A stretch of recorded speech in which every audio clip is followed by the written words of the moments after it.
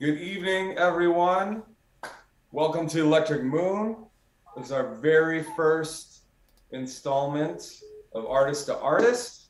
We're doing a lot of things from the show. The biggest thing is kind of chatting with fellow artists, whether it be painters or sculptors, musicians, songwriters, whoever it is, and just kind of picking their brains about how they do certain things, what inspires them, where the songs come from, some of their biggest influences, and just random musings throughout the interview.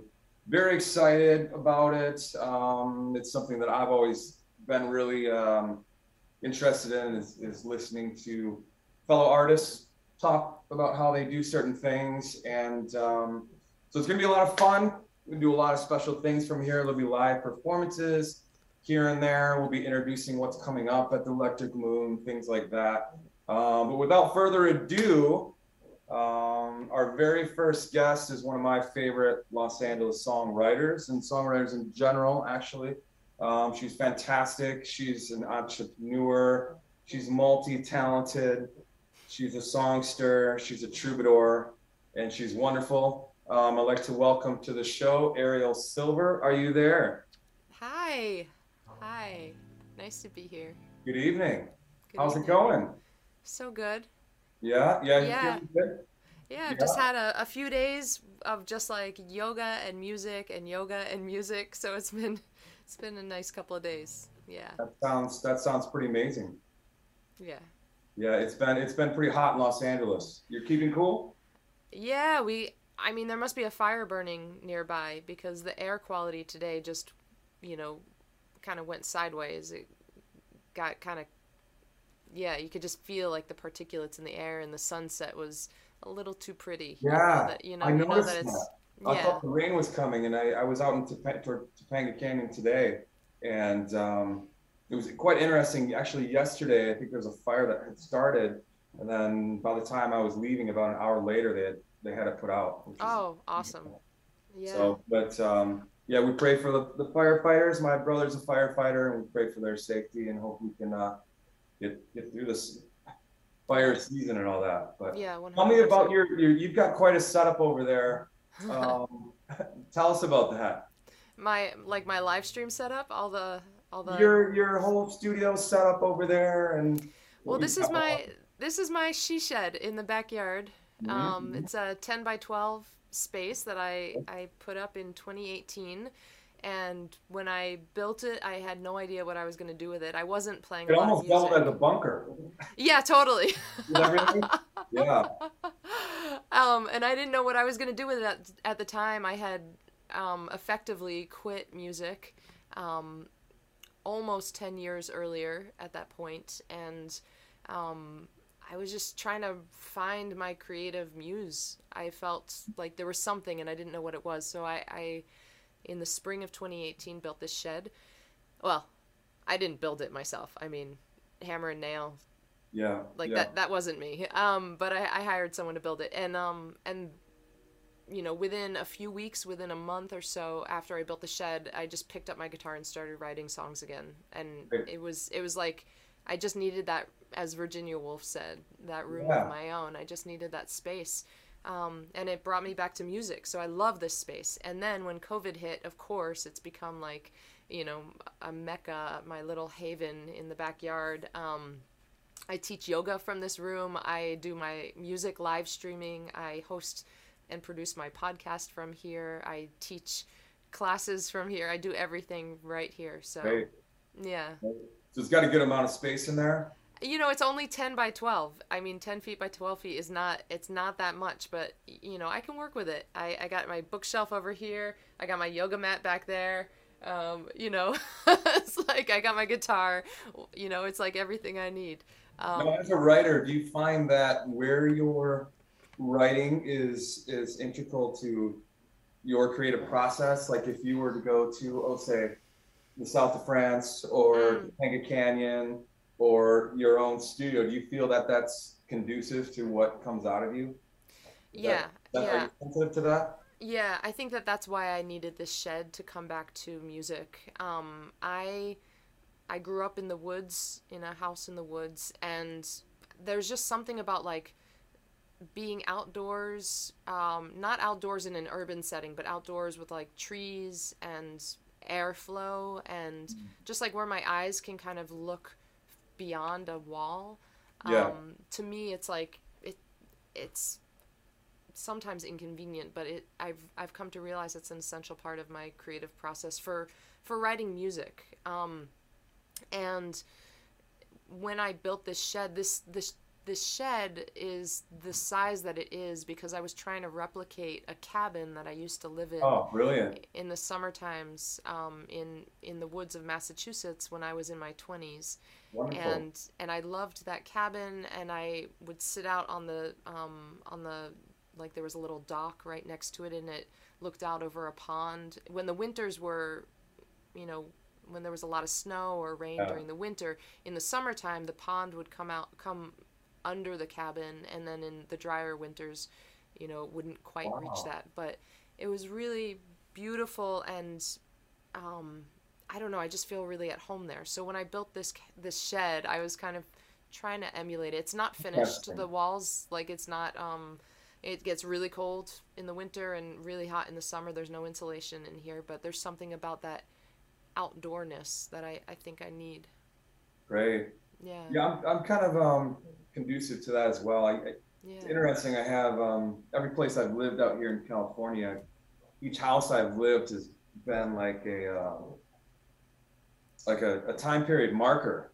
Mm. Like when I lived in Topanga, it was mostly with Barbarian Overlords and recording those records, and then I did Sir Orchid and the Magnificent in that little house, and so then my next place, I was in Burbank, and I did Your Heartbeat is Revolution for the most Oh part. my gosh, you can map this whole city based on Yeah, what it's record you weird. It's recorded. really Wow. weird. My it's really time period of where I was Yeah. artistically, and then now in this house is all Electric Moon.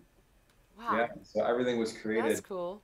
in this house. So years from now, when driving around going to these different places, like man, I did everything from Electric Moon was in right through that window at a kitchen table with my little magic chair that you can't see with the photo, but it's right here.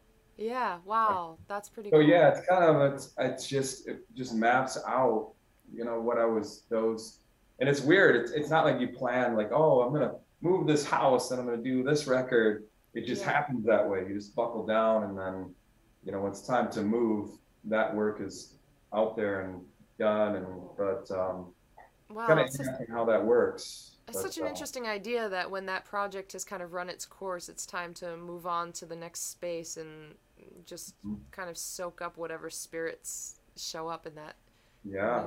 new So what have place. you done in that shed so far? Tell Oh us. wow. I mean, everything that you're probably familiar with of me has Great. been done in this shed. So, my third album came out in '06, and my fourth album came out in 2020. So there Yeah. was like a big gap between the third and fourth album. And the fourth album, A Thousand Tiny Torches, that came out last summer, before I recorded that record, 2018, once the shed was built and I settled in here, I laid down the flooring, I put that chalkboard wall up behind me, and I just started writing a song a week. I just wrote songs for 2018, and in end of 2018, I just hesitantly started to put my dip my toe in the water of performing. I was really nervous about performing again because I had sort of in 2009, when I had basically decided to quit music, playing shows were really fraught with a lot of anxiety and just like not positive feelings. And so in 2018, 2019, when I started performing again, each time I played a show somewhere, I just like, I walked into the space and I was like, okay, you don't have to do this for the rest of your life. You just have to do this tonight and just see if Oh, you enjoy it. And wow. and I was enjoying it a lot. Like I was really, really loving having the opportunity to take these songs that I had been writing and, play them in a physical space for a listening audience and to connect with people over stories and narratives and songs. And it was just like, it was really interesting, but it was baby steps, complete baby Yeah. steps for me. And in How do you 20, oh, go ahead. Yeah. no, you please finish. Oh, I was going to say that in 2019, so that was 2018, and then 2019, by then I knew that I wanted to come back to music. I was like, yeah, this is the thing. This is the thing that I love. This is the thing I have always loved. I just needed to, it was almost like we had a, me and music, had like a love affair, and eventually we had to break up. Like we got divorced. Like we just couldn't see eye to eye for Yeah. 10 years, but then we got back together, me and music. And What do you suppose the turning point was? Was there something, very, oh, there's a feather. Good luck. Do you think there's like a turning point, something that, because I had some big things happen in my life in the past year or so that were really turning points for me. Was there something in your life that, maybe your meditation or whatever it is, or you're like, yeah, I don't have to be so anxious, or yeah. what made you fall back in love and say, yeah, this is what I need to be doing, and just relax? Like, how did that work? Yeah, I think that when I had been practicing yoga for about 9-10 years by the time I quit music, but I was only I was just sort of dabbling in yoga. I was doing it as an exercise, but not as like a deep engagement with the practice. But then in 2008, I just got deep into my yoga practice, and I think that that's what it was. It was this like kind of the shattering of my ego, whatever had come before, just scraping everything down to the foundation, and then that consciousness, that mindfulness, the breath, and just learning how to kind of knit myself back together, not trying to knit myself all in one session. Like I finally had some patience. I think yoga taught me a lot about patience, allowing time to just unfold. I think I had been in a big rush before that. Yeah, it's meditation. I'd like to touch upon that a little bit later in the show, and your gig as a yoga instructor and all that. I want to get to that. But back to the nerves before a show. I mean, I'm kind of like that too. I've never done the whole like throw up before the show kind of thing. I've never had to do that, but I always get really real anxious, and sometimes I wonder, why am I doing this if I feel like this? But someone, a wise man once told me, he's like, you gotta have some sort of nerves. I think it was Brandon Flowers from the Killers. He's like, because he was deathly afraid of taking the stage. Like early on in the Killers, you can see their early stuff was like he was very timid and really had a difficult time. Now he's one of the greatest performers that we have, but he took time to grow. But he was basically saying, your nerves let you know that you care and that you feel. So he's like, when they stop visiting me, then maybe it's time to stop, because maybe that means I don't care anymore. So I think they're essential, and they also, for me, if it's a big show and the curtain opens and the entrance music stops and the lights go down and the band we're kind of hopping backstage and we're ready to go, and it's all right, guys, let's go, and we're kind of heading. You're kind of like a tiger that's been in a cage. All that follow-up energy, you're just like, oh man, our intro music just started. You're kind of like, oh, here we go, let's roll. So I think you need some of those nerves, but I think at one point for me, and with meditation, I was like, okay, you gotta ease up on some of these nerves, because you can't go on like to this extent. But I think to hold on to some, like when I was in my early 20s, like I would just be backstage. I couldn't talk to anybody. It's like, show me the stage, I'm just gonna beeline through the crowd and get up there and do my work. Because that's just how I got into my space and got into my head to do what I do now. I'm able to have dinner with the band and the conversation, and then I go and say, excuse me guys, I have to go warm up. I have to go, and then I do my thing for, a half an hour. But so it's gotten better throughout the years. I know how you feel about that, but I think it's important to have just a bit of that. I think the greatest performers in the world are probably the ones that have the most nerve before, but they can control it just enough, maybe, but I think you're right about nerves and having that like little bit of adrenaline and excitement about performing. I think that does you know, it does show on stage, that excitement. Yeah, But I think sure. that the nervousness and the stage fright that I had when I was younger, I think it was coming from a different thing. Maybe Okay. partly excitement, but I think it was also coming from an oversized attachment to perfection and Mm, to ego protection. Or like, I was wearing a lot of armor when I was younger, and mm, I wanted to both put on a good show but also not let anybody see me. I wanted to be like myself inside. Like, I wanted like the a facade of me as a performer. That's what I wanted people to see. And the yeah. real me underneath, I was very attached to people not seeing that. And that took a lot of energy to kind of keep that locked up, you know, to simultaneously want to be seen and not seen. Balance. That's a really difficult, if not impossible, thing. And I Yeah, think that it's a weird I was. balance. What'd you say? It's a weird balance. Yeah, yeah, and I had. It's funny. I have a song on my third album called "Pull and Push," and Mm, the chorus of the song is you cannot simultaneously pull and push. And I think that in those years I was always simultaneously trying to pull and push every right. aspect of my life. Um, and then I had this kind of realization. I mean, you and I had a beautiful conversation earlier this summer as I was prepping to play a show. I called you up and I was like, "How do I deal with this? You know, I don't want to get stage fright." And it was a great conversation. It helped. I really worked like for a couple of weeks. Oh, All of the work that I did in my journal, in my meditation, it was all around trying to find a path beyond this wall of stage fright that I had previously felt. And I had this realization during that time, um, which is that it comes down to, for me, it comes down to the song.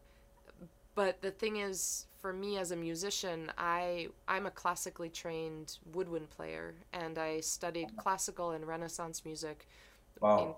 when I was younger, and then throughout college. And there's this there's this elusive perfection that I never felt like I achieved. I never felt like I was going to achieve it, and yet I felt like I was supposed to keep striving for it. Hmm. And I think that realization that what I'm doing now is it's all about the song, and it doesn't matter if you know, if I don't quite hit that phrasing right, or if I drop a chord or any of that, as long as the song comes across. I Right. mean, I'm trying to play a good show, right? I'm trying to play my songs right, but at the same time, it doesn't have to be a flawless performance. Right. I can let go of that ideal that I had carried with me when Mhm. I was a classical player, and Yeah. not worry about that, you know? Yeah, I think as artists we can kind of get hung up on that. And you Yeah, know, I've never been to me the word perfection in art is a bad word. totally. I I think totally it's, agree. but I've also been very difficult on some producers in my life Mm, about getting that vision out and getting it how I want it. But I think that's different though. It's a little bit more like, okay, the horns there, that trumpet mm, sound is not the sound that I want, but it's not about hitting the right notes. It's about the whole scope of the piece. right, It's not right. about the all the notes are in line, because I I'm very against perfectionism. Like I my last producer who I worked with on Your Heartbeat is Revolution. It's a great Um, record. thank you very much. Yeah. He wanted to, and I don't want to offend anybody here, of course. There's different musicians for different things, but he wanted to bring in his buddies that were all studio musicians. Hmm. Okay, so studio musicians, as far as musical knowledge, they can run circles around me. You know what I mean? It's like you had George Martin to Right. pull John Lennon in line. Like John, oh, just some chords, you know, just I don't know, it goes like this. And George would be like, okay, yeah, this is what you're doing, John. Okay, yeah, okay, whatever.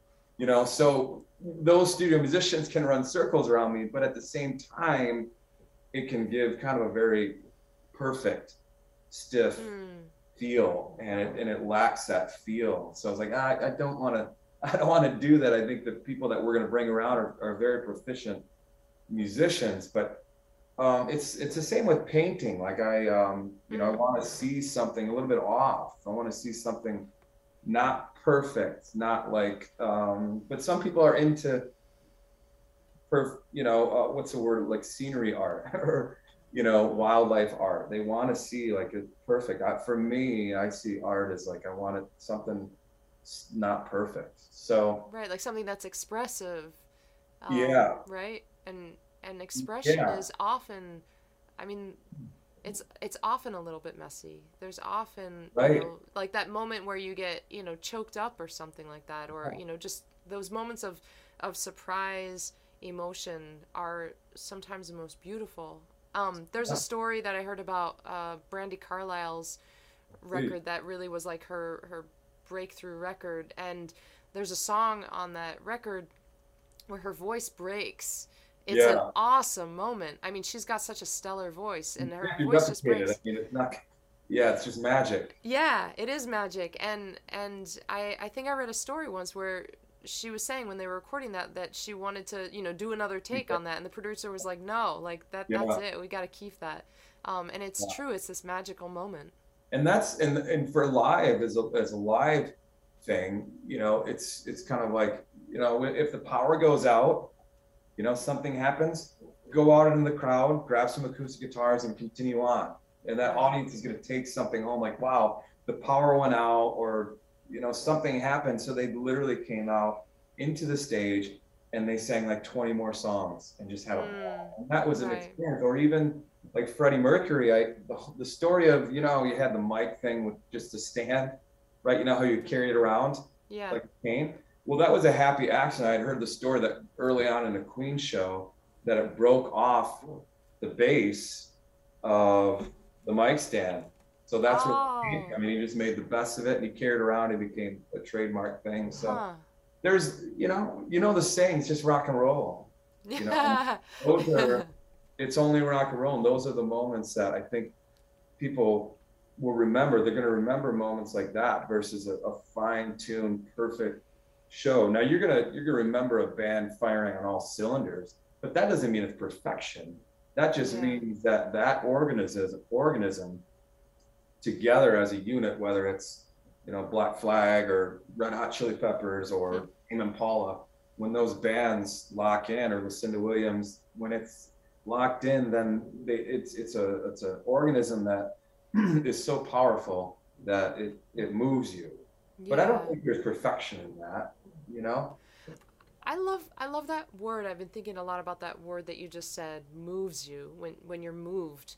That idea of how, like, what is it in us that moves when when we are moved, when we are moved by a moment in music. Like, it feels like there's literally a shift in something, in our psyche, in our spirit. Mm-hmm. There's something, that idea of being emotionally moved. Something has changed from point A to point B, Yeah. and those moments are amazing. Yeah, it's amazing when we can feel them, and Yeah. sometimes we're lucky we give them. Yeah, sometimes Mm. I'm really Hmm. lucky. Talk to me about, now you have a big voice, and I thought you sounded fantastic. Speaking of Hotel Cafe, you sounded amazing. That was a Oh, wonderful show, and I was really thank you. happy to be in the room for that. Thank you. But you have a great big voice, and I'm always moved by great singers and strong singers that can carry. I think it was just you and Caitlin Yeah. on the bass. She's fantastic, by the way, on the upright bass. But to carry a show just with an acoustic guitar and a voice is it's not easy. And your Yeah. voice sounded fantastic and very full. Talk to me about. I always love learning like who's into who, like who influences you. What singers out there that really move you and kind of you Right. from. I don't know that I ever tried to emulate somebody, Mhm. but when I think about what has influenced my vocals, and like the way that I sing, I think that there are a couple of things. Two of them are circumstance. The first one is that I grew up in a household that was pretty angry, and a lot of shouting and anger and all that stuff. And I think that when I was a kid, I was yelling a lot, and I was crying, and I was Oh, playing a lot of clarinet, and I was just trying to channel. I was trying to learn. At the time, I wasn't thinking about this, but I think over time I was trying to learn how to channel all of that power that I was just, that was uncontrolled at that age, how to Yeah. channel that in a positive direction. Yeah. And so that's one thing I think. Great. um, and then the second circumstance is that when I was just starting out as a songwriter, I was living in Boston, and there's so many great songwriters out of the Boston music scene. It's just a phenomenal, um, awesome place to How is it be. nowadays? Still pretty strong? I think it's really strong. I think that there's a really great community out there. Of course, I've been here now for a long time, but Yeah. sometimes I look back, longingly at Boston. I'm like, oh man, there's a lot of great songwriting happening in that town. And there's this, LA is different. It's a different kind of. I mean, LA is a Yeah. phenomenal place to be. Here you get really polished performances, and it can be a little bit intimidating, I gotta say. Like, LA is a performer town, and you get, people with like really strong voices and stage presence, and, it's like everything about them Yeah. means, looks fit for the stage. Boston is a little different. I mean, there's some of that, but for the most part, when I think about the songwriters in Boston, I think of just like, people walking in off the street in their street clothes, picking up Yeah. a guitar and just wowing you with a song that just hits your heart and makes you cry. And, it's just that kind of thing. And when I lived in Boston and was starting out as a songwriter, that stage fright that was so debilitating to me, I knew that in addition to learning how to write songs and play guitar and sing, I knew that the other thing I needed to learn was how to perform, how to sing in front of people. And Yeah. so I started busking on the street because I didn't think that I was experienced enough for any club to hire me. And I knew that I needed that experience of performing in order to get into the clubs. And so Sure. I Yeah. just, got an amp, and I hooked a battery up to my amp and had a little cart and would go down to Harvard Square Great. every weekend in the summer, Friday, Saturday, Sunday, and then in the subways when it got colder. And so I think that in part that busking influenced my voice, Yeah. because you're singing like there's street traffic, there are Yeah. people walking by, there are subway cars, and it's like, how can you make yourself be heard? Yeah. And I wasn't thinking about it at the time, but I think about it now, like, those two things. Mhm. And from a artist standpoint, who influenced me vocally. I wasn't trying to sound like her, but when I lived, I think I was 20 or 21. I think I was 21, maybe. I was living in Boston, but my aunt and uncle hired me to be a nanny for my two little cousins, and they were living right over the Massachusetts border in upstate New York.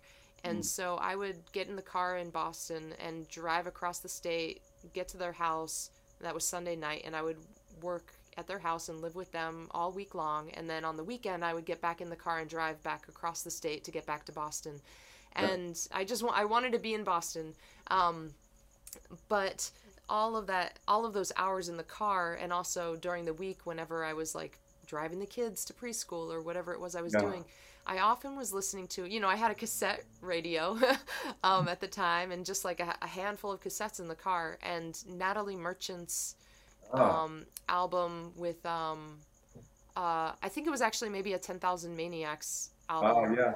but it was like, it was either her with the band or her solo, but either way, I found that her range was like similar to mine, but just a little beyond it. And I would put that cassette on in the car and just sing along with her and try to, like, develop my vocal strength. And so Great. Natalie Merchant was a big one at that time. Um, oh, and then my favorite songwriter, one of my favorite songwriters, contemporary, out of Boston, but she's a big Nashville writer now. Her name is Lori McKenna, and I know that name. Yeah. For I sure. love the way that she I've just loved her for a long time. I haven't tried to emulate her, but I am sure that something about the phrasing of her songs, of her lyrics, has seeped into my own style. I don't think, nobody's ever said to me, oh, you sound like Lori McKenna, but she's just so close to my heart, and as an artist, that I'm sure that has influenced me. Right on. Yeah. Yeah, I think my strength came from, I think for the most part, is just starting out as a young kid, just playing in and around Detroit and singing over, trying to sing over loud bands with crappy PAs in Detroit and, noisy places. So I think that's a lot of where my Yeah. strength came from, because it's like, well, I can't hear myself. We'll sing louder. Yeah. You know what I mean? Yeah. So, and they were, a lot of times grungy places. So you kind of had to really work at it. And it's kind of like, I kind of see it as like if you're in T-ball or baseball and you have two bats and you're on deck, and then you have two and it's kind of a struggle, and then you drop one and then you go up to bat and it's a lot lighter. So it's kind of like that. But I guess it's like any kind of conditioning you do, that you just like, if you're running and you have weights on your legs, you're going to work harder. You're going to develop those muscles. So I think all of this came from just like having to sing over the band, and their amps still turned up. It's like, I can't hear. Yeah. Sing louder. So Yeah. I think a lot of that, it came from that, really, and I'm grateful for that. Well, you have a magnificent voice. I mean, you're one of my favorite singers that I know personally. Oh, Your voice just blows me away. So that's thank you that's so cool much. to hear that. Yeah. Thank you so much. I appreciate that. But I can thank the city of Detroit for that. Yeah, I'd like to thank Detroit. Thank you. Yeah. I'd like to thank Boston. Yeah, there you go. Yeah, and shouting matches within the household. Yeah. Well, it's all a gift. It's however we develop and however we come about, good or bad, it's all in our DNA and our makeup, and it's gift somehow. Next question. Do you want to perform a song? Will you perform for us? Oh yeah, sure. I mean, I have my guitar. Is it handy? Wait, just in case. That beautiful Guild guitar that I love so much. Yeah, I love it too. Yeah. This has been my tour buddy for long time, 20 years. Are you one to I'm personally not. Are you one to trade in instruments or sell them? Are you one to do that? No, not much. I'm very loyal. I'm a very loyal person.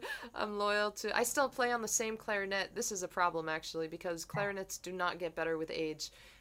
So I'm still playing on the same clarinet that I've been playing on since it was like a giant gift that my whole family, everybody, grandparents, aunts, uncles, parents, everybody, cousins pooled their money together to buy me this really great clarinet when I was in 7th or 8th grade. And it was, just like, I mean, you're not a clarinet player, so I won't get nerdy about the kind of clarinet it is, but it was great. If I were to continue with a career as a professional clarinetist, this is the clarinet I would get. Oh.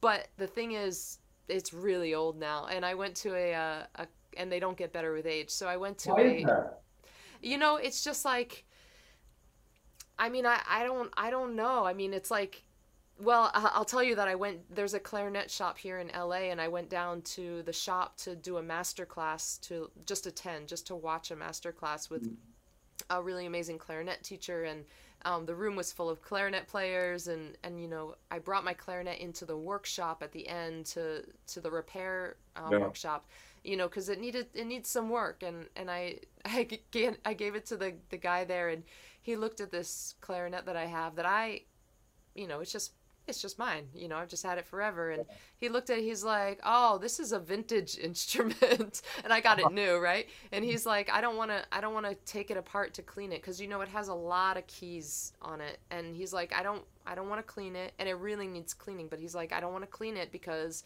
at this point it's so old that it's possible that all of the gunk and grime and dust and everything that's accumulated over the years is keeping it together. Interesting. If I take the keys off to clean it out, the wood might crack. So let's just, keep it as it is. And wow. Yeah. That's really, really interesting, because my main guitar, I whenever I have to have work done on it, I tell them not to clean it. Oh, that's right. I remember that. That's right. Because I think it becomes not because the grime is holding it together, but it just like the juju. yeah, it just feels like I just don't want it wiped down, or Yeah. I don't know, it's kind of strange, but yeah, I mean, guitars guitars tend to age well, which is Oh, why, yeah. we celebrate, and like, I mean, those old Gibsons or Yeah. whatever, it's like they sound great with age. This guitar I think is sounding better and better with age. I got it new. But yeah, I Yeah, tend to be loyal. especially the Gibsons, they're the wood. Yeah, Like exactly. mine, you can kind of see now, demonstrate, if you can't see it. Like Yeah. this is a little bit more, it's finally got that antique color that I've been waiting Yeah. for, that I had to wait like 20 years for. So it's finally, yeah, the wood, especially these Gibsons, man, they just, Yeah, you want them to get old, and that's where the magic is, where the tone is. totally. But anyways, I would love to hear a song. And is this a song off your new record? Yeah, I'm gonna play "What Really Matters" off of Wonderful. 1,000 Tiny Torches. This is the song that KCSN 88.5 has been given some love to lately, and Wonderful. it feels appropriate to this time of year because I wrote it inspired by the wildfires. Well, I mean, I wrote it. It was a particularly bad week, bad fall actually, Wow. for wildfires when I wrote the song, and. I'm sure like you, I knew a lot of people who were evacuated from the areas, and it's just inevitable around here. And it just got me thinking ever since I was a kid, because like I said, I grew up in the woods, and I don't know, did you have this thing when you were a kid? I remember it coming up like, fire preparedness, and we had to think about Sure. like, how would we escape from our house if... What was his name? What was the guy, people watching, they're like, oh yeah, they're shouting it out right now. What was the fire guy, the fire bear? Oh, the bear, Smokey the Bear. Smokey, thank you so Smokey. much. Everybody's shouting it at home, like, Smokey, Brad. Smokey the Bear, I love him. Awesome. But there was this idea that how would you get out of your house if there was a fire? And when I was a kid living in the woods of New Jersey, we lived in this house. My bedroom was on the top floor. It was built into the side of a mountain. So if there was a fire and I had to escape from my bedroom and couldn't get to the front door of the house, there was like a significant 3 or 4 story drop from my bedroom window down to the forest floor. Wow. So this like bothered me as a kid, because I was like, gosh, like I like, what would I do if there was a fire? What would I bring also? Like, if I could get out of the house, what would I take? And so that was sort of the beginning of, as I was writing this song, that's where this one started. So. Beautiful.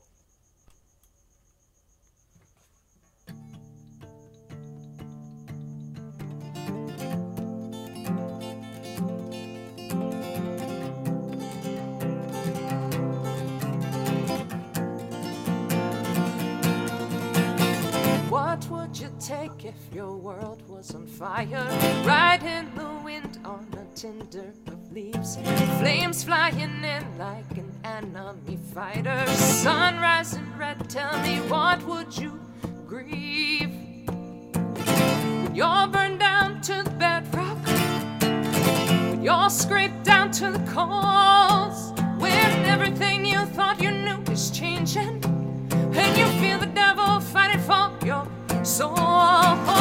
Flask of whiskey, stash of hot letters from a lover that you should long forgot. When your tidal waves of tears turn to laughter, that's when you know it comes down, down, down, down, down, down, down, down to what really matters. Do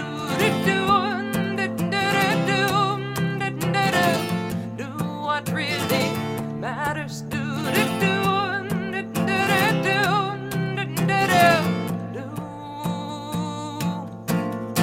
Smoke screens and daydreams don't help when you're running. Blooms lift to heaven the rest of your home.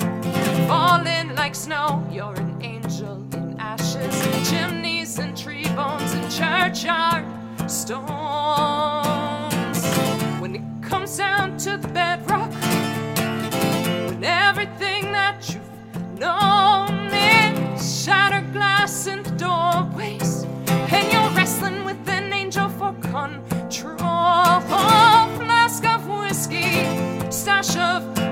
letters from a lover that you should long forgot. When your tidal waves of tears turn to laughter, that's when you know it comes down, down, down, down, down, down, down, down to what really matters. Do do do do do do what really matters. Do do do.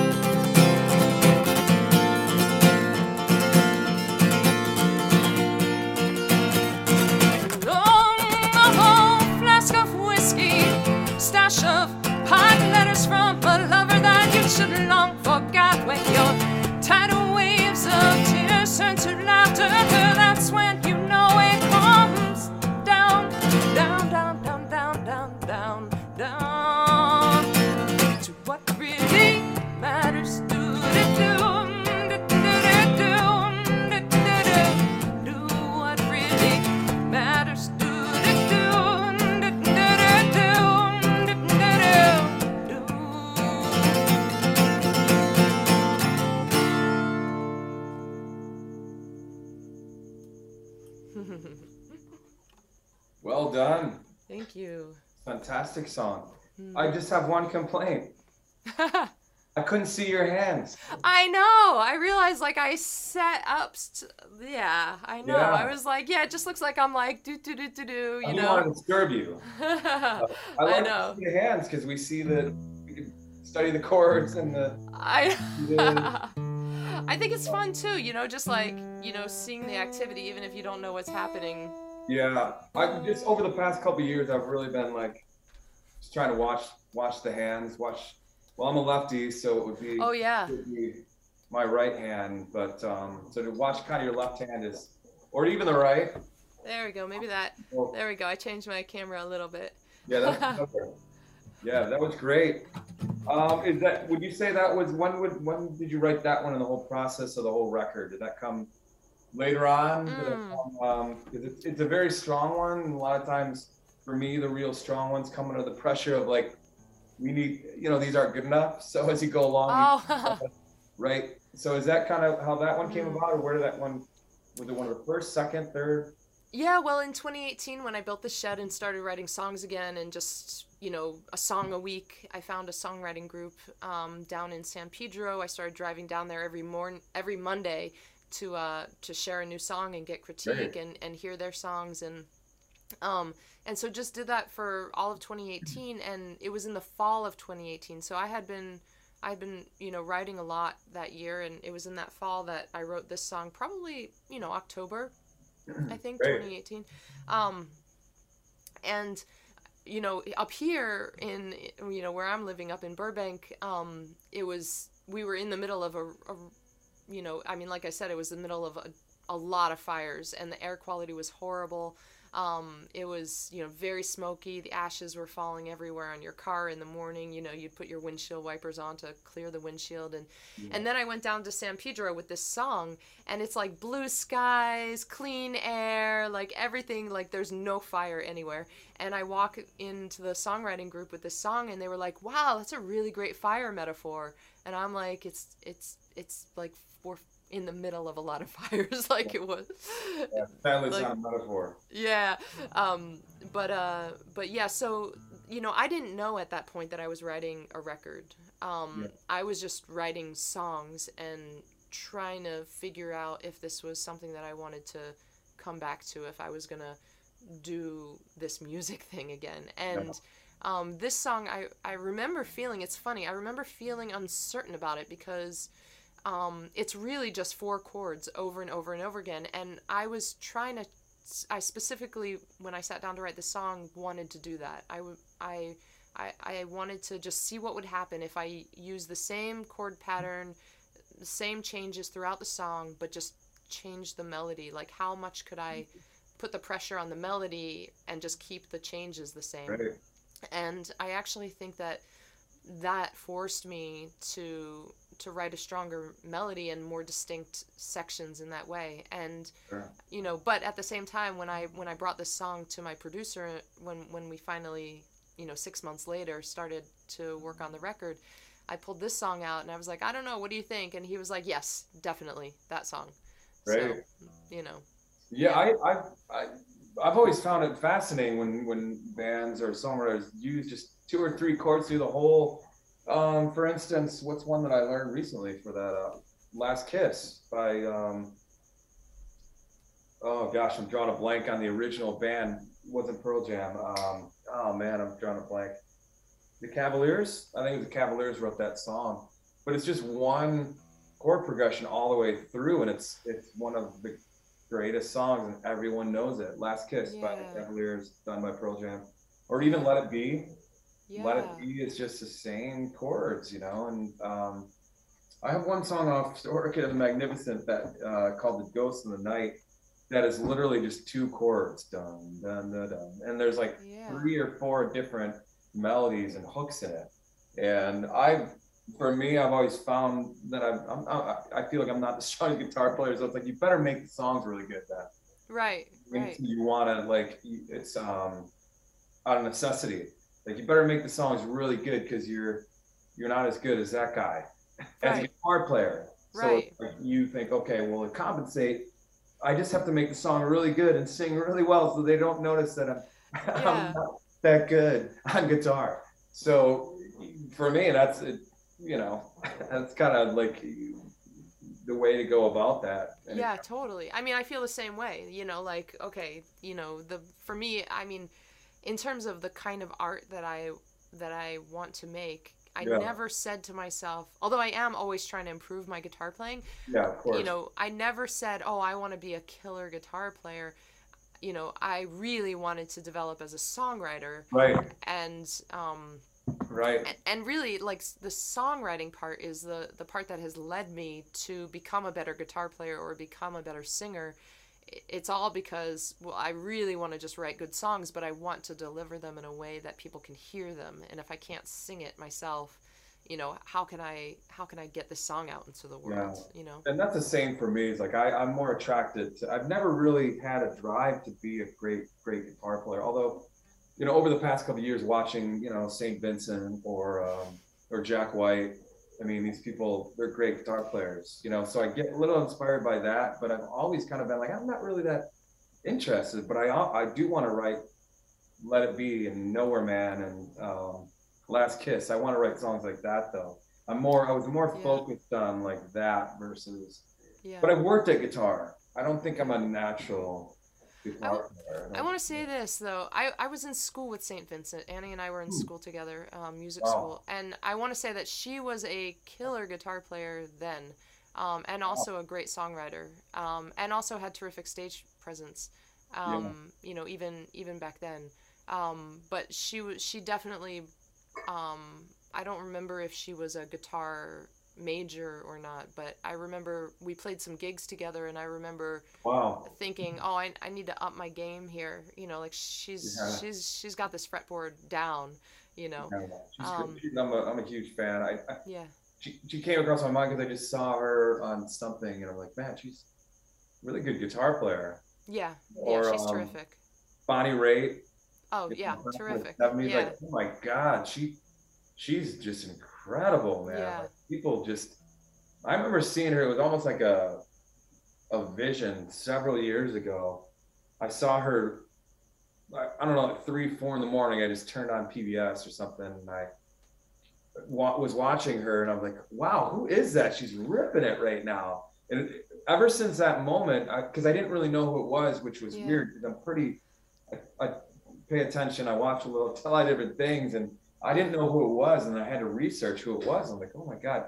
But because I didn't know who it was, and because it was like 3 or 3:30 in the morning, and I was confused, she's up that 70s footage of her just, it seems like all a dream. yeah. Wow. She's great, but yeah, I've always that focus of just like, three chords and the truth, you know, Yeah, 3 chords and the truth, and you're like, if we're teaching a student at Electric Moon, music lessons, the biggest thing is like, I can teach you the G chord and the C chord and encourage you to sing from the heart. And you're going to come back to me with songs that are Yeah. ready to go, because that's really all you need. You know, just dun dun dun ba da dee dee ba da da dee, and you're good. You know, you can write a Let It Be, maybe, but you know, so that's all you really need, and that's the core of every artist is kind of tapping into that and being able to tap into that, which, you know, it's not really.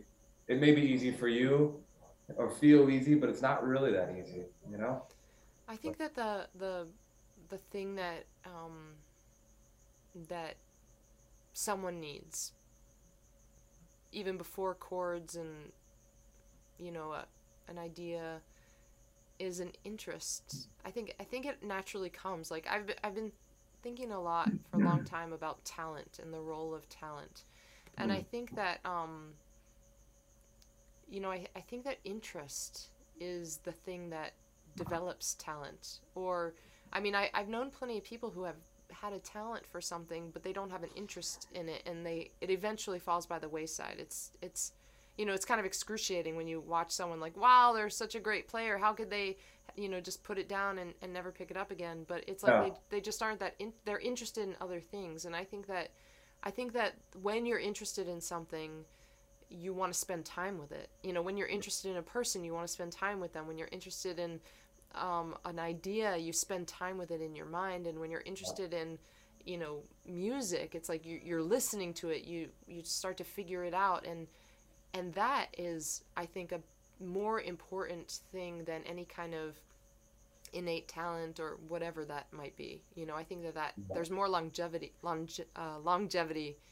with interests. Yeah, I think you gotta have a kind of drive from within, Yeah, something that hasn't existed before, I think, yeah, or just a drive of, you know, not knowing when to stop. You know what I mean? Which is kind of like the Electric Moon, is just kind of just being creative and having that drive. I want to yeah. ask you too, what usually comes first for you in terms of writing a song? Is there anything that, is Hmm. there a melody? Is it a chord? Is it you know, a bird flying past your window? What triggers? What comes first? Well, I keep a running list of ideas. I mean, even just today, I was out for a walk, and just a certain thing, you know, turned in my mind, and I put That, it on my list in my phone. I have a list in my journals, a list in my phone. So I have those ideas, but that doesn't. It's like those are things that I mine when I come to songwriting. I think that so it's like those things are sort of uh, like those ideas are like filling the cabinet so that when I'm ready to cook, I have the ingredients oh, there, or great. some ingredients. Yeah. It's like that's the spice drawer or whatever. I think that sometimes I sing every day in the shower as like a Yeah. as a practice, as a vocal warm up, and Great. as a joyful thing to do, and sometimes Good. when I'm singing, it turns into, just something comes, and I like a melody comes to mind, and as soon as I get out of the shower, I press record, to capture it. But when I then come into the shed and pick up my guitar, I don't always pick up that voice memo. That um, plane sounds like C. Sounds like it's yeah, it's like all these seeds that are C. dropping, but I don't necessarily take that melody. It's almost like just the fact that the seeds are falling from the tree. I come into the shed, I'll pick up my guitar, and if Mm. like I'll just start noodling with something, and or figuring out like some kind of chord progression, or it doesn't always, like, I don't necessarily go back to those voice memos that I Interesting. you know recorded. um the song will never get written if I don't sit in the chair and pick up the guitar. That I Yeah. know for sure. I can Yeah. have 1,000 ideas, 1,000 voice memos, but I have to make the time, and I have to give myself a few hours at least. That leads me to another question. How do you feel about um, when to write and how to write? Because during quarantine, I've heard one of the ways that Nick Cave writes, one of my favorite songwriters, is he literally puts on a suit, his Ha jacket. You ha know how ha. he wears that He black goes to suit? work.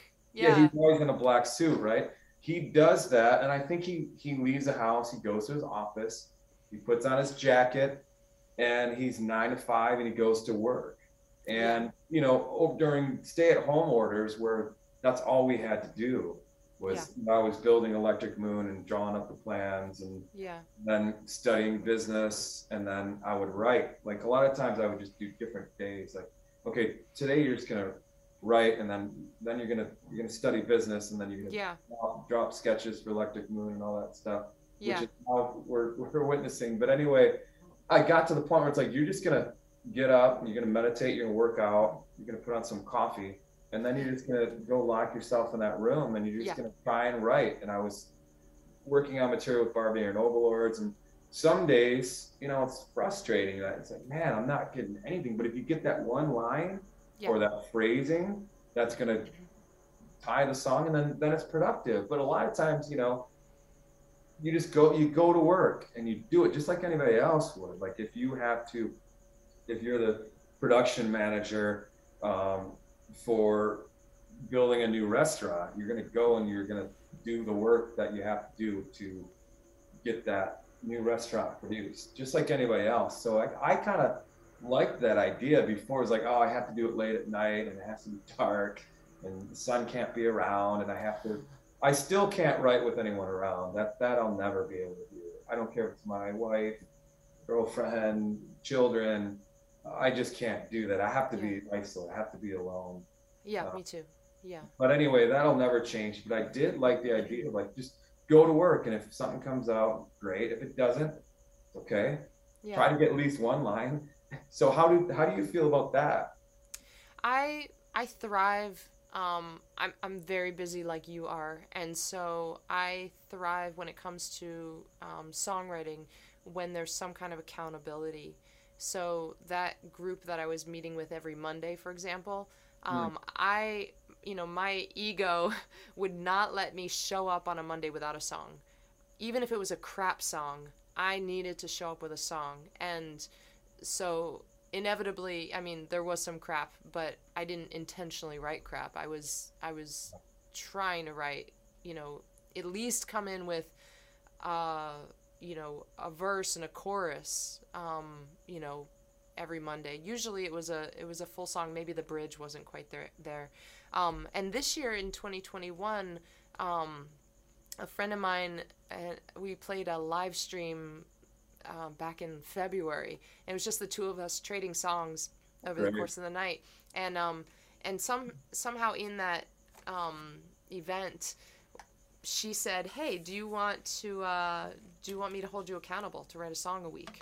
I'll send you the prompt every Friday, and you send me back a song by the next Friday."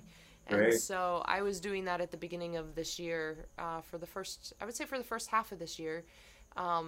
So that I thrive in that. And yeah, I have to show up at my desk. Yeah. Actually, not this desk though that I'm facing right now. If I'm sitting here, my computer is here.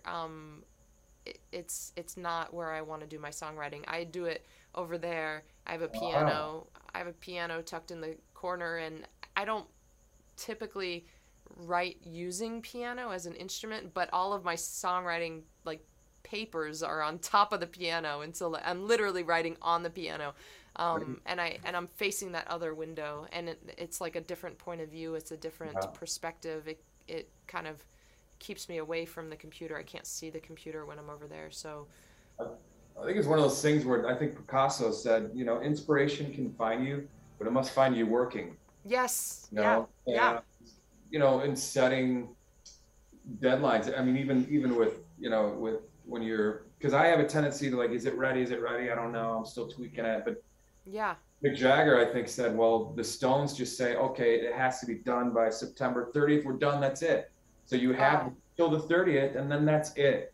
So be done and be ready, or you miss the deadline. But I think he set parameters, and I think if you set I'm going to write a song a week, and you just go to work, and you're working that muscle, Like after quarantine, I had a stockpile of tunes Yeah.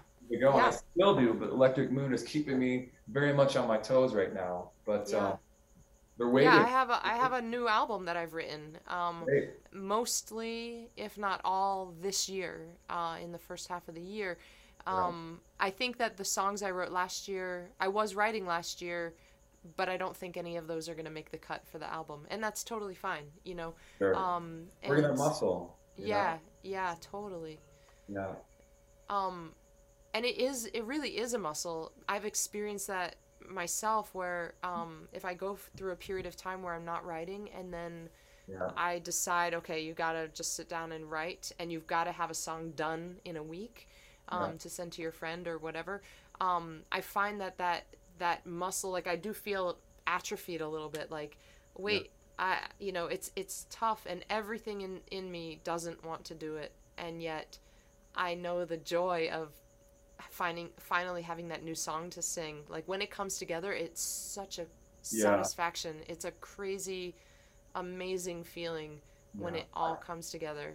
And I think a lot of it is dropping that pressure. You know, again during quarantine, I was like, you know what?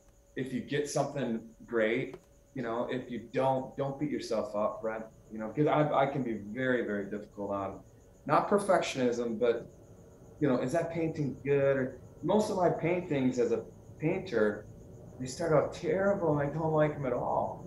You know, but I have to see it through. And I have to give Yeah, it a chance because in my head, looking at one now, um, I, I I can see the potential. Actually, I kind of it's okay right now. It's not bothering me. But a lot of what times I don't like, and the songs are the same way. Songs are mm, like, man, I suck because I can't come up with this phrasing, or I can't. It's not yeah, good, and then you record it, and you're like, the next day, it's like, okay, that's terrible. Or you find something, you're like, okay, wow, you know, why did I beat myself up? So I think the biggest thing is not as an artist, not just putting in the work, you know, doing the best you can, always coming from here, you mm, know. And you know, it's what I teach our students. It's just kind of like yeah, if you just come from here, you know, and it feels good and you're writing from here and you know, then it is good. Then it's great, you know, and I yeah, think it's you know, I think that comes with maturity as well. You just stop, you just don't you don't beat yourself up and you learn how to and you get better at it too. You get better, you get you know, over quarantine, I'm like, man, wow, these songs are really appearing. All of a yeah, sudden, I think I'm getting okay at this after so long. And we're always learning and working at it. So it gets, yeah, well, it just comes with maturity. But I think you just kind of just do what you do yeah, and mean it. It just kind of, it all works out, you yeah, know? yeah. Yeah, I have a whole process now. When I'm writing that quickly, a song a week. There are times when it's like, oh, I really want to write a particular song. That happens. But when I'm writing like that, that accountability, that schedule, that Yeah. show up at my desk and sit down and write, I really like the inspiration of a prompt word, because I'll use that word, not like, oh, use the um here's it. Can I play a song for you? I'll give you an Of example. course. What kind of Let's show would this be if we said no songs? ha ha ha. Let me just tune this up for a second. Hey, we're, So we're going we're going long, but it's okay. We can, right? you just call it when you're done. You just call it. Well, I could chat with fellow songwriters all night, but you know, So this song, the prompt, this one was driving me crazy because my friend said, "Okay, here's the prompt. It's trash." mm. And Oh wow, I love and the idea of that too. yeah, so this is my process when it's not immediately obvious to me what I want to write about. I take that word and I write it down on a piece of paper, and then I list 5 things that associates, that brings up for me, and I don't get attached to any of them. I just like trash, and I was thinking about um, you know um, my ex who would bring in like broken things from the trash and like try to make something of it. So that was one idea, and you know just some other ideas. And then I kind of just intuitively feel my way into which one has the most gravity to me, which one feels metaphorically interesting, or like there's a story behind it that I want to tell. That example of the trash, I wanted, like, there was something, I really wanted to write a song about my ex and that trash, that would end up in our house and then just sit there. And there was something about that. I was like, I really want to write that song. And it wasn't coming to me. And for days I was knocking my head against the wall, like, come on, like, playing with different ideas, rhymes, chords, everything. But I realized over a few days that actually there was another thing that I wasn't paying attention to that was kind of pawing for attention in the back of my consciousness, which is that when I lived in New Jersey in that mountainside community, I remember as a kid my dad would bring the trash cans out, and we had just those old aluminum trash cans, right? Yeah. Before they came out with these like plastic, Yeah, I remember. Yeah, like Oscar. Exactly, Oscar the Grouch. Yeah, so we had those Oscar the Grouch trash cans, and there were a lot of raccoons that lived in our area. And we had deer, and now they have bears in that area. I mean, there's like a lot of animal life, wildlife living out there. And so raccoons would, of course, like, people would try to bungee cord the trash can. It was like a thing. It was a problem. But I realized... on top, maybe. Yeah. So I realized, like, as I was trying to think of this song, I realized that those raccoons kept appearing in my mind. Like, I kept picturing this, like, dark street at night, like a street lamp, shadowy trees in the background, and like just a raccoon there somewhere. And so this is what ended up coming out of that prompt. Great. And so I discarded that first idea, after days of trying. My intellect wanted to go there, but this raccoon was like in the back of my mind. And so finally I decided, you know what, stop trying to write about your ex and the trash. What does that raccoon have to say? And that kind of like, I just started there, and this is what happened. Great. Let's see if you can see my yeah, please. I need to see the hands. Let's see. Oh, there we go. That's good. That's great. That's a C. Yeah.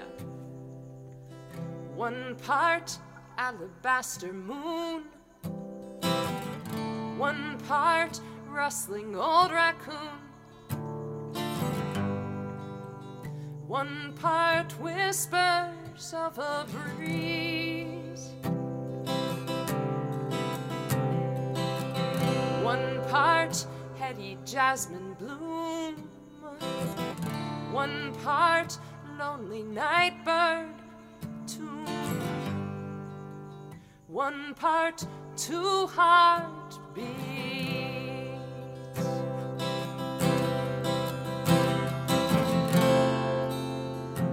Might we make an apothecary potion,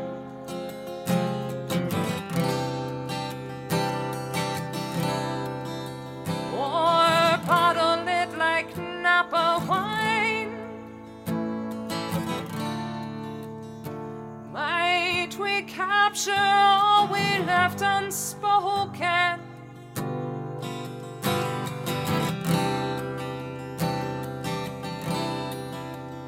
Cork it up for future delight. Whatever time might hold, whatever fate unfolds, forget all that we can't control.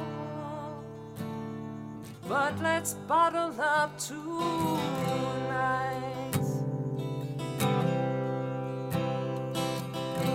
Spotlight of a street lamp beam, shadows dancing in between,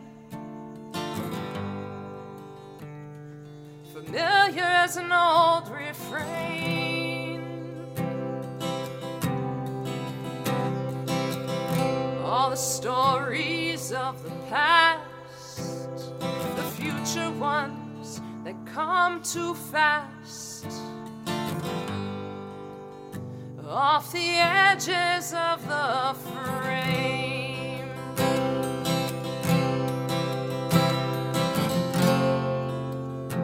Might we make an apothecary potion,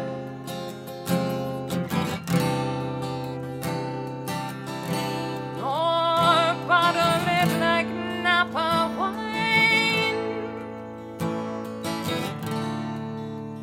Might we capture all we left unspoken,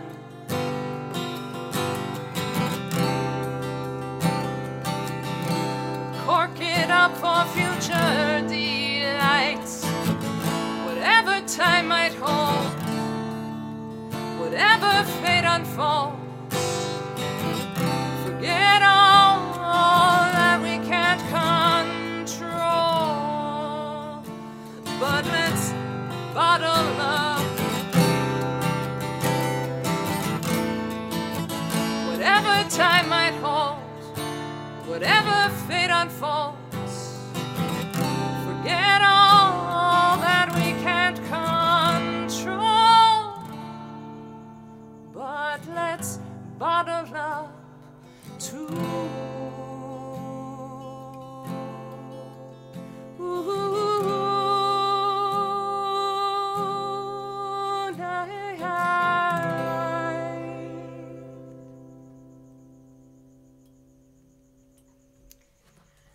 Lovely. So not at all about trash, right? But What that little raccoon? I mean, I kind of forgot about the raccoon, which makes a great song. yeah, so it was just like I just made that leap from like, okay, the trash thing to the raccoon to like just describing an evening, you know, like Yeah. that raccoon and the smell of jasmine in the air and the moon and the bird that's singing at night and then the street lamp. And it's like, you know, kind of, I love doing that. I love like writing from prompts because I allow it, I don't get attached to the prompt itself, but I allow it to kind of open up a new avenue of thought that I wouldn't have probably thought about without it. So Yeah, I like the idea of that. I also like the idea of writing for a film where, you know, you kind of you're forced to write, you know, what the director has created in a scene, or what's happening, or the heartbeat of the film, or the character. I would love that challenge. I would love that challenge of a filmmaker saying, write me a record based around this film, because it's kind of like, it's like Sir Orchid and the Magnificent. That record was me writing through characters, because I'd done several records of writing about myself, not several at that point, maybe 4 or 5, but and I wanted to write I want to get away from me. yeah. But I didn't really get away from me, because Sir Orchid is me, which is Sir Orchid is actually the concierge Electric Moon now. But Oh. yeah, Okay. he's from the Sir Orchid and the Magnificent record. He lives at the Electric Moon now, and he's a concierge. He has a place. That's Yeah, cool. yeah, he has a home now. I had no idea the Electric Moon would arrive, you know, 5, 6, 7 years later. But anyway, it all comes full circle. I like going back to certain things and connecting them. But anyway, Sir Orchid was the main guy on that record, and I found myself kind of indirectly writing like Sir Orchid is me, and how I felt. But I didn't want to like, here's me, here's my feelings. I want to, like Sgt. Pepper's or White Album, like that Sgt. Pepper's is I want to do. Plus, I wanted to wear the Beatles on my sleeve. Like I always had loved the Beatles, and they informed me how to write, but I never really tried to write like the Beatles and quirky and with characters. And so so I love that idea of like that discipline of having a focus of like, okay, you have to write a song a week, or here's your title, run with it. And I love that approach where if you say, okay, you know, in class, if we say, all right, guys, you know, we're going to pick a topic, broken tambourine. Right. I want you guys all come back with a song that is, the title is Broken Tambourine. Oh, yeah. Just writing to a title. So that's the title, and that's what you have to work with. Yeah. With a film, like again, you know, Ren, I want you to write about this young girl who's going through this, and she's 12. Yeah. Like, wow, what a challenge! Because now I have to write as a 12-year-old girl in her Yeah. perspective and what she's going through. What a challenge that is, and what a beautiful way to express, to kind of live in that film and that character, and a lot of pressure too, because you have to kind of deliver how she feels sonically. It's pretty Totally. heavy, Yeah. Yeah. but Yeah. Yeah. I like that idea of writing the song. And a lot of times, like I personally start with a catchy title. A I lot, wish I wish that I need to write more to titles. That's yeah, such a Nashville thing, and yeah, I tend to like I have one song that I did write to a title, and I think it came out really nicely, but um there every time I try to write to a title, I end up making the title something else. Like that title is in the song or something, but the right. title of the song ends up being something else, and it's I want to get better at that. That's a like they're all muscles, right? It's That's all it. like yeah. That's a lot of times it comes from, some of my favorite titles with Studio Tone in Detroit would be "The Best of a Bad Year." Right. That song of That's a ours good that title. comes from Yeah. that, or "Falling from the Sun." I remember writing that when we needed more material for a record, and we were at the studio at like 2 in the morning, and we needed more material. So it's like you got to think quick, and I'm like, "Falling from the Sun." I like that. So Yeah. or "Hang Me from the Moon" from the Yeah. Overlords, or "Jester for the King."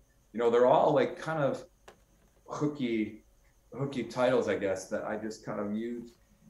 And a lot of times they come with the hook as well, like "It's Yeah. the best of a bad year, yeah." So it's like then it's like for me, I'm a hook and melody Beatle guy.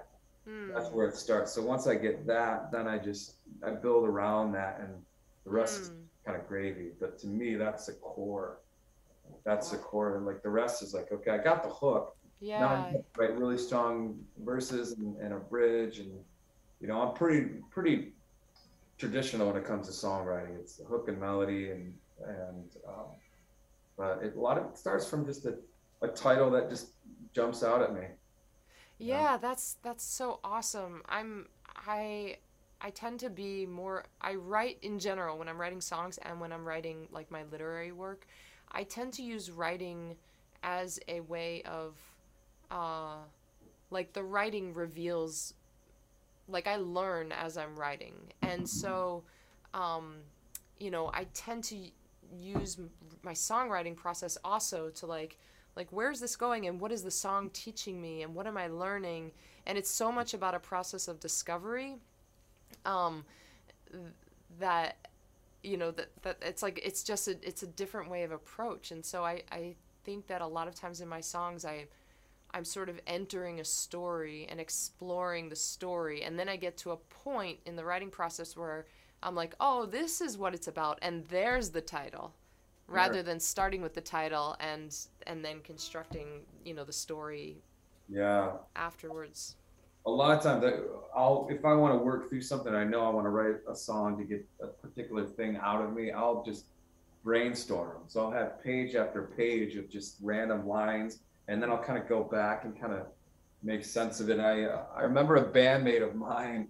We had kind of a falling out, and I hadn't talked to him in years. And God bless him, he's now passed on. But he reminded me, when we fell out of touch.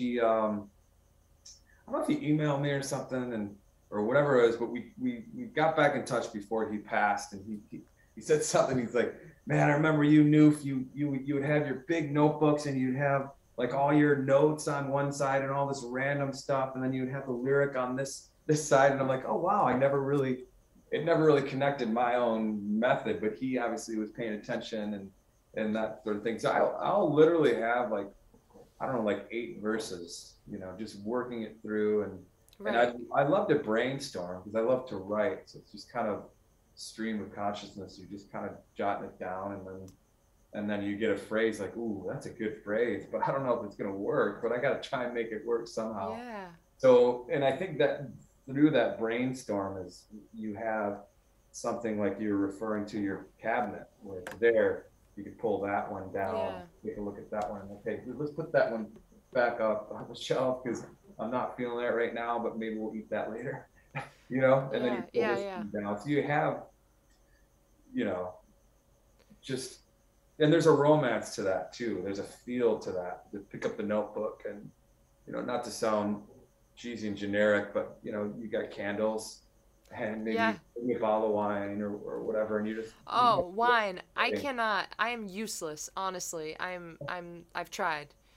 I, like I've tried to be the yeah, artist who can write with a bottle of wine, but really I'll have a glass of wine and then I'll be like, let me just okay. lie down and let me go to Yeah. sleep now. It's like I can't No, do it. I enjoy it when I'm painting and you know Yeah. that thing, but yeah, but I think there's a you know you don't want to get too comfortable in any kind of for me in any kind of artistic you know I want to be on my toes and kind of keep it be on edge a little bit.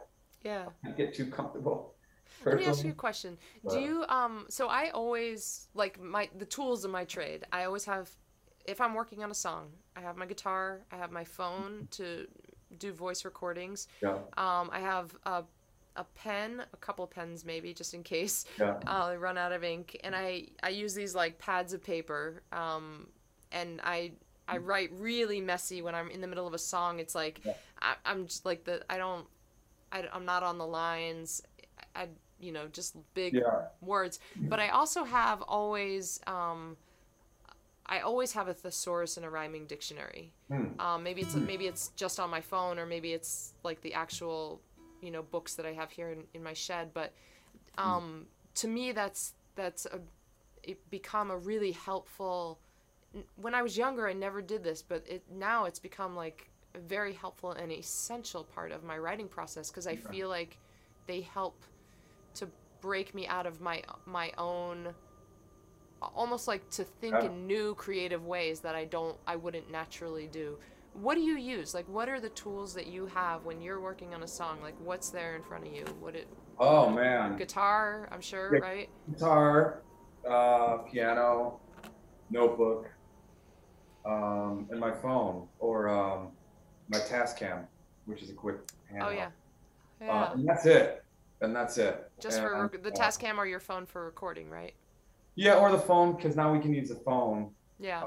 And that's it. And then I think I might have talked to you about this in our last interview. I found this technique that would help trigger, take me in different directions. I'll have a book, whether it's Oh right, I remember um, this. yeah, or Ishmael I had, or I think um, Shantaram or whatever it is, and I would just randomly open the book and pick a phrase, and whatever I find, I would write the phrase around that. Typically, Right, right, sometimes you pass it, and you're like, oh, that won't do. That doesn't make any sense at all. right, Or maybe it says, you know, I was on the toilet. I'm like, okay, can't use that. But anyways, right. you don't know where you're going to open up to. You know, it could be, you know, there was one that I recall that was like spies on a roof. I was like, ooh, I can use that. That's interesting. And so that would take me down a different path. If What I song got did you stuck. play? Because I remember this conversation, and you had a lot of like carnival and um, like circus imagery in the song that you played, and that was Oh how we ended yeah. up talking about this. What song was that? That was a brand new one that I don't think is really titled. Yeah, that was a brand new one that I wrote over quarantine. Is that the one that floating out of control? Lost in body, body, body, that one, right? Yeah, that might be it. It was that one. Yeah, it was Hey, are, definitely. I think, but that one was a perfect example. Like the Spies on the Roof, I think, was from that book and from that new trick that I had been mm, trying. Because if you get stuck or you feel, that's a great way to like John Lennon used to flip on the TV, and that would distract him, and then stuff would come to him. mm, He that's how that was his thing. Or right. you know, Bowie would have the you know the letters that you put together into words. There was a certain thing like cutouts. There was a certain technique that he would use. Yeah, Like it just seemed to work. So it would just take me down a different path of something yeah. interesting. If I got stuck on something that I wanted to kind of develop or take a little bit farther and work a little harder at it, I could just open the book, find a Yeah. phrase like, okay, I can roll that. Lori McKenna, she's married to her high school sweetheart. They, so she's had like one relationship in her life, and they have a gazillion kids. Hmm. And she lives in the same town, just a few blocks from where she grew up, and but she's this brilliant songwriter, and she has said that she would get ideas for songs just by watching like talk shows, watching like like the whoever would show up on the show and like talk about Oh, their rotten relationship or whatever was happening, and it would help to fuel her for ideas, because a lot of her songs are about relationships of some sort. um so yeah. that was where she was getting her Hey, ideas. I think, and that's what's interesting. That's why I love the show so much. Is because, or I'm going to love it. It's so new that, yeah. But it's just learning. I'm fascinated with how people do it, Yeah. and what their methods are, and that sort of thing. Because everybody's so different. A lot of times people are like, "Wow, I do that same thing," or Yeah. but a lot of times we have our own way and our own, you know, tapping into the ether, and sometimes it's happened several times in my life, maybe not several because it's such a gift when it happens, but the song just literally dropped in your lap, and you're like, wow, I was able to grab onto something that just was floating through the room, and I was lucky to be the conduit Yeah. to Yeah. that. Has that ever happened to you where just you're like, whoa, I don't know where that came from, but it was just like, here it is, and it's just been handed to me. Is that ever? um it's funny. I don't In the process of writing a song, I don't know if I would say that, but afterwards, like now, I remember that song that I just played, Bottle Up Tonight. I remember trying to write this other song about the trash and it not working, and then when I finally sat down with the raccoons, I don't remember the process of actually writing this song. Hmm. It just Yeah, unfolded somehow, but I don't know that I would have. I don't know that that is. I don't know that that was my experience at the time. It's just that I think that, like I think that as I was writing it, um, I felt like I was doing work, but afterwards, now in retrospect, I don't remember. I don't remember. I just remember it kind of pouring out. I don't mhm, know. It's kind of a funny thing. Like, I don't think it was pouring out as I was doing it, but when I remember it, like, I interesting. don't have a memory of really, you know, Wow. that sort of thing. I don't know. Hey, Yeah. I, will you play a song? I mean, I You played want to hear two. a song? I Yeah, don't I mean, I know. played two songs for you. You You did. you gotta play something. Wow. Well, I hope people are still tuned in and they're enjoying the show. Are you having a nice time? I'm having a great time. Yeah. What about you? Yeah, I'm having a wonderful time. Good. We're going on, what are we, over an hour and a half now? It's wonderful. Yeah. Let's see. Gosh, I haven't played the other one that you referred to in quite some time. There's not a chance I should play that one right now. Let's see. You'll do that next time. I also learned that speaking of unorthodox ways, I just learned that I think I put my capo. I don't know if you can see my guitar because the lighting's kind of weird, Yeah, but it kind of goes. It goes in and yeah, out. Do you have one of those like clip-on capos? I do, but do you put it on from the top or the bottom?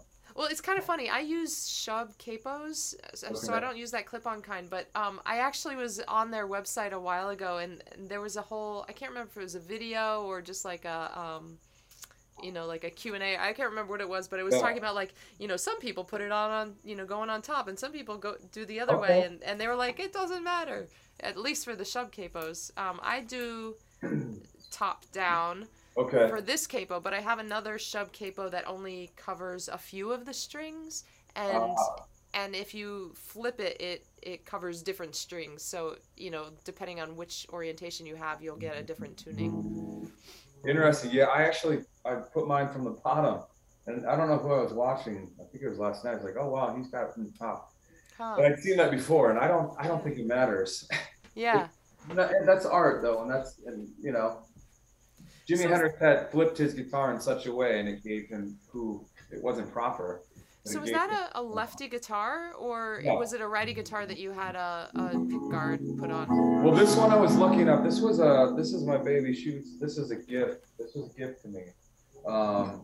We had the quick story, Lori, wherever you are. I haven't heard from her in forever, but if she happens to be watching, Lori, I love you, and you saved my life. Because what had happened, we were on the road and we were in Mission City, ArthurAutumn was, and long story short, we were having breakfast, and a band that we knew, Chris Johnson, if you're watching, from 19 Wheels, we loved them, and we admired them. They're a little bit older than us, and we were at breakfast after a show in Indiana, and we were talking about how 19 Wheels, they were just about to break through, like Nash, the Verpipe was happening. I don't know if you've heard of the Verpipe, but regardless, 19 Wheels was just on the cusp of being a very big band. And we had opened a lot of shows with them, and they were very kind to us. And their van had just recently gotten broken into somewhere. And we were at breakfast, drinking coffee and having breakfast. And one of the guys was like, yeah, did you hear Chris, 19 Wheels van got broken into and they lost all their stuff, like amps, everything. And we're like, oh, you're kidding. Our guitar player goes out to the car. Wow, no. You're not going to believe it. This is painful to hear. Witnesses our van getting broken into and them just leaving. And he comes back and he's like, guys, and we're having breakfast, we're like, he's like, guys, our van just got broken into. We're like, are you kidding me? So we ran out and they took my flip-flops and my amp. I know, like, how rude, like you take a man's flip-flops after that. And yeah. But anyway, long story short, they gutted everything. Wow. They across the border. But anyway, my guitar was taken, and at that time we didn't have a lot of money. I couldn't replace it, and this girl that I knew, I'll probably get tears in my eyes because gosh, it meant so much to me. She basically said, Brent, I want you to pick out a guitar, and but you have to promise to take it places and do something with it and write good songs. That's all I asked. But pick out whatever you want. I'm like, Lori, I can't pick out that's incredible. I like Gibson guitars and they're like a lot expensive. She's like, pick out whatever you want, but just promise that you'll write really good songs on it and that you'll take it places. And here we are at the Electric Moon, and several records later that were all written on this guitar. Wow. I can't be any more grateful. But what was the question? Did you ask me a specific question? I was asking about the guitar, and that was just such an awesome story. So it was a lefty guitar. Yeah, I have all the rest of my guitars have been flipped, but this, if it was not a lefty, you would see the pick guard on the top. Yeah, I didn't know if like you had another pick guard, No, this added onto it. Okay. No, again, Lori said pick out whatever you want, so I was able to have this custom. But if you look at even Unplugged. For Cobain, he was a lefty, and his pick guard is on the top. You'll notice he just flipped it. All my other guitars are flipped except this one. I was able to do that. But I can't thank Lori enough because this song came from it.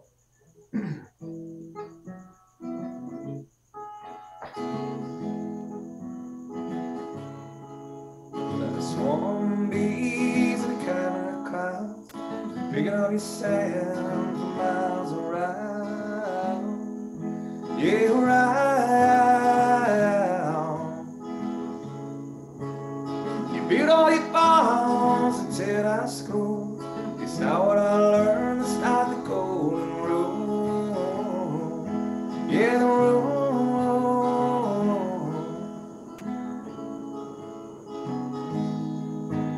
But you're something true. See right through,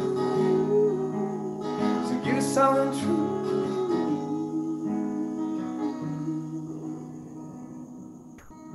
Yeah, I guess I sleep with one eye open, checking my pulse.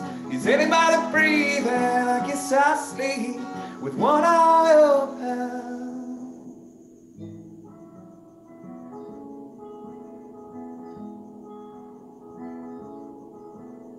Jagged as a river that runs in veins, wild as a horse, it's lost a train.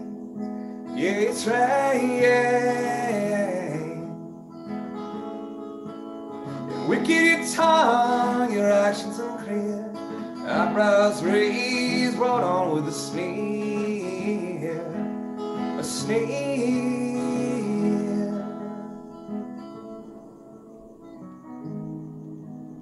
We give us something true. We see right through. So give us something true.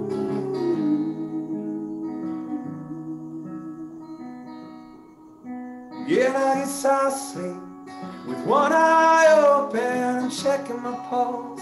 Is anybody breathing? I guess I sleep with one eye open.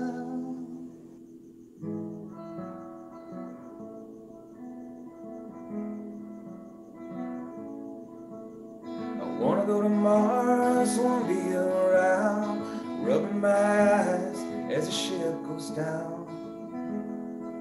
It goes down.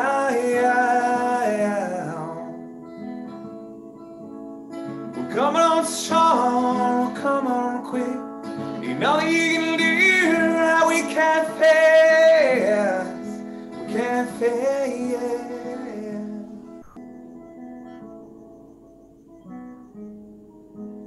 They'll give us something true,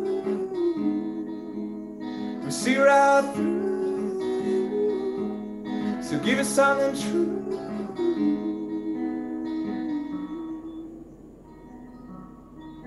Yeah, I guess I sleep with one eye open, checking my pulse.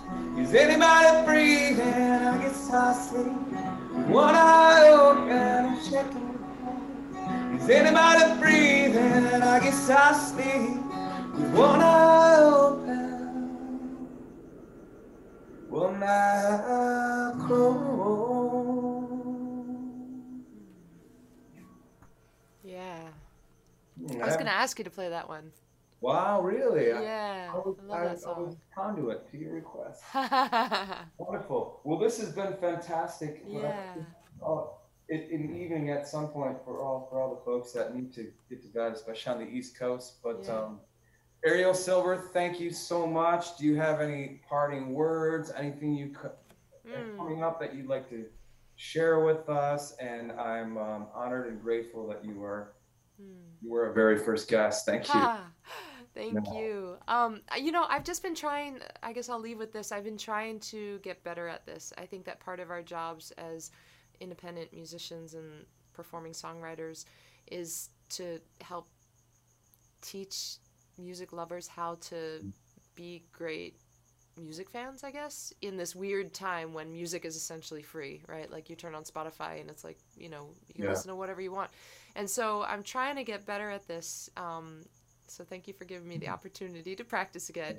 That for you, I mean, you've been in a lot of different bands, but ArthurAutumn, and I don't know, what you would like people to follow you on, but for me, Spotify, Apple, Amazon, however you listen to music, if you would like or subscribe or follow, YouTube, subscribe, find me on my Facebook, Arielle Silver music page, Instagram. It's just really helpful when people click that follow button or that subscribe or heart. For all of us independent musicians, it's such an easy thing and it makes a big difference. So yeah, it sure does. Yeah, and for Electric Moon, you're just starting out, and for folks who are already learning about Electric Moon, like Facebook, electricmoon.org, right? Yeah. On Facebook and on Instagram and electricmoon.official on Instagram. Okay, and then also now you have this YouTube channel, probably also Electric Moon. Yeah, it's pretty exciting. We're gonna be starting Electric Moon podcast. Awesome. You'll be our first guest on that, so we need to get some big shout out to Mike Austin, who was available for us tonight with getting everything going. So grateful to work with him and Miguel Angel Chavez in Argentina. So if they're watching, it's not just one man behind Electric Moon, and I think behind every great team is or behind anything that is out there and making some noise. There's a beautiful team behind us, and Jules and Howell. But I'm just grateful for the opportunity, and I think the heartbeat of Electric Moon is exactly what our guests, I think, witnessed from you tonight, and what I tried to do, and our love of music, and how, you know, this piece of wood essentially, you know, saves lives. Yeah, it does.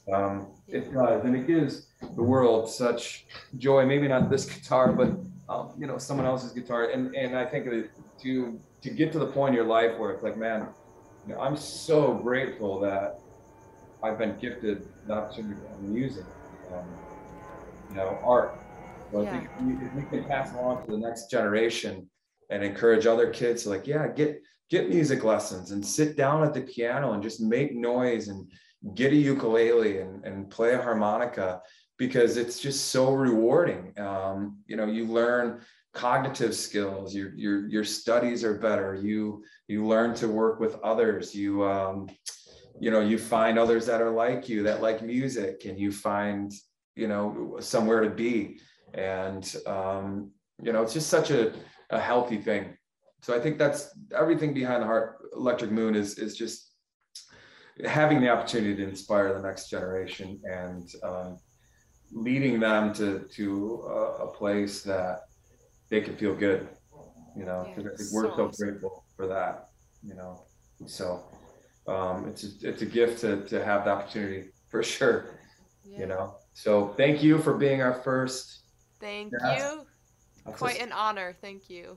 So amazing you were here, and you sounded great as usual. Oh, thank you. Yeah. Thank you. Yeah, and for folks who are like tuning in or just finding Electric Moon for the first time, the website is so freaking cool. Thank you. It's so cool. It's like you guys are making something very, very original, very interesting, very creative. Well, thank you. Like I said, with Mike and Miguel and his team, and Mike Austin at xmla.com. But yeah, I'm so grateful to work with them, because they're so talented, and it's wonderful, and we're kind of getting there. It's a work in progress. Sure. Yeah. You know, it's something that we're kind of pioneering a new way, and no one has done this before. So when you trailblaze, it's just takes time to get everything out of the way and build something. But we're getting there, and it's exciting to get students signed up, and so we can teach and give these gifts back, and it's just a blessing to be able to do that, and it feels pretty good. Have you ever taught outside of yoga? Have you taught? Well, I teach creative writing at Antioch University. I teach creative writing, and I teach creativity. This is going to sound really nerdy, but creativity research studies. So I teach a course. It's starting actually next week at Antioch. Just a class that's entirely about the creative process, and we just explore it in a lot of different ways. So wonderful. Yeah. So great. Well, so I think we're going to do this again. I think October 28th we'll do that. We're going to get on a regiment probably maybe every third Thursday, so we know where to return. Again, thank you, Arielle Silver, for being with us. And one more time, where can everybody find you?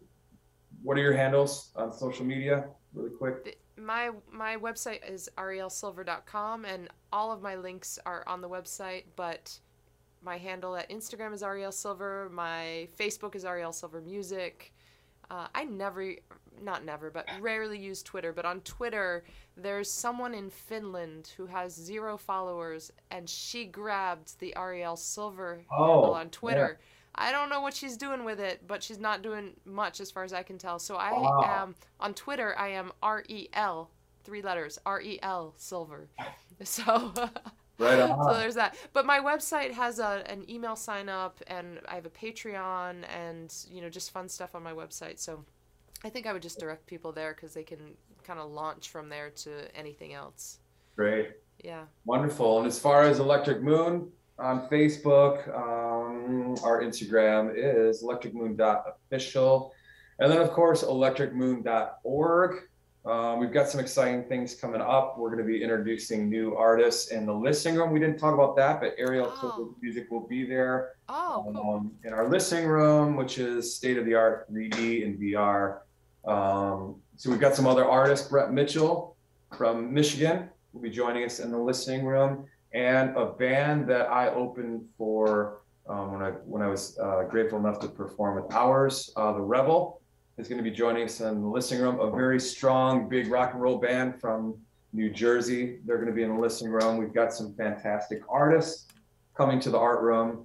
Lots of exciting things. We'll be introducing the electric ticket very soon, which is kind of a fun way to explore Electric Moon and to give away stuff because everyone likes things like that. And it's kind of fun, kind of based on Willy Wonka's golden ticket, but I can't give it all away. We'll be introducing that soon.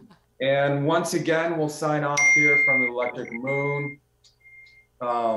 Thank you, everybody, for coming out tonight and checking this out. Very excited to introduce the Artist to Artist show more and more and get a little bit more used to this. Arielle Silver was a brilliant first guest. I thank you. And I knew you would be great. Opening, it's not an easy job. So we hope to see you guys back October 28th for another one of these. Stay in tune with electricmoon.org. If you know someone that wants to learn the gift of music and learn an instrument and have it change their lives, we are available for bass, guitar, piano, vocal, drum lessons, you name it, ukulele, songwriting, business course. We are there for you, or someone that you love, even as a gift, give the gift of music. And that's about it. Electricmoon.org. Grateful, honored to have this opportunity and to share our love of music with all of you. I think we're going to sign off. We'll see you the 28th. Stay tuned to all the happenings. Arielle Silver, thank you once again. Thank you. My pleasure. An honor. Thank you. And it warmed my heart. And thank you, guys. We're going to sign off. Be kind to one another, and we'll see you next time. All right? See you guys. Bye-bye.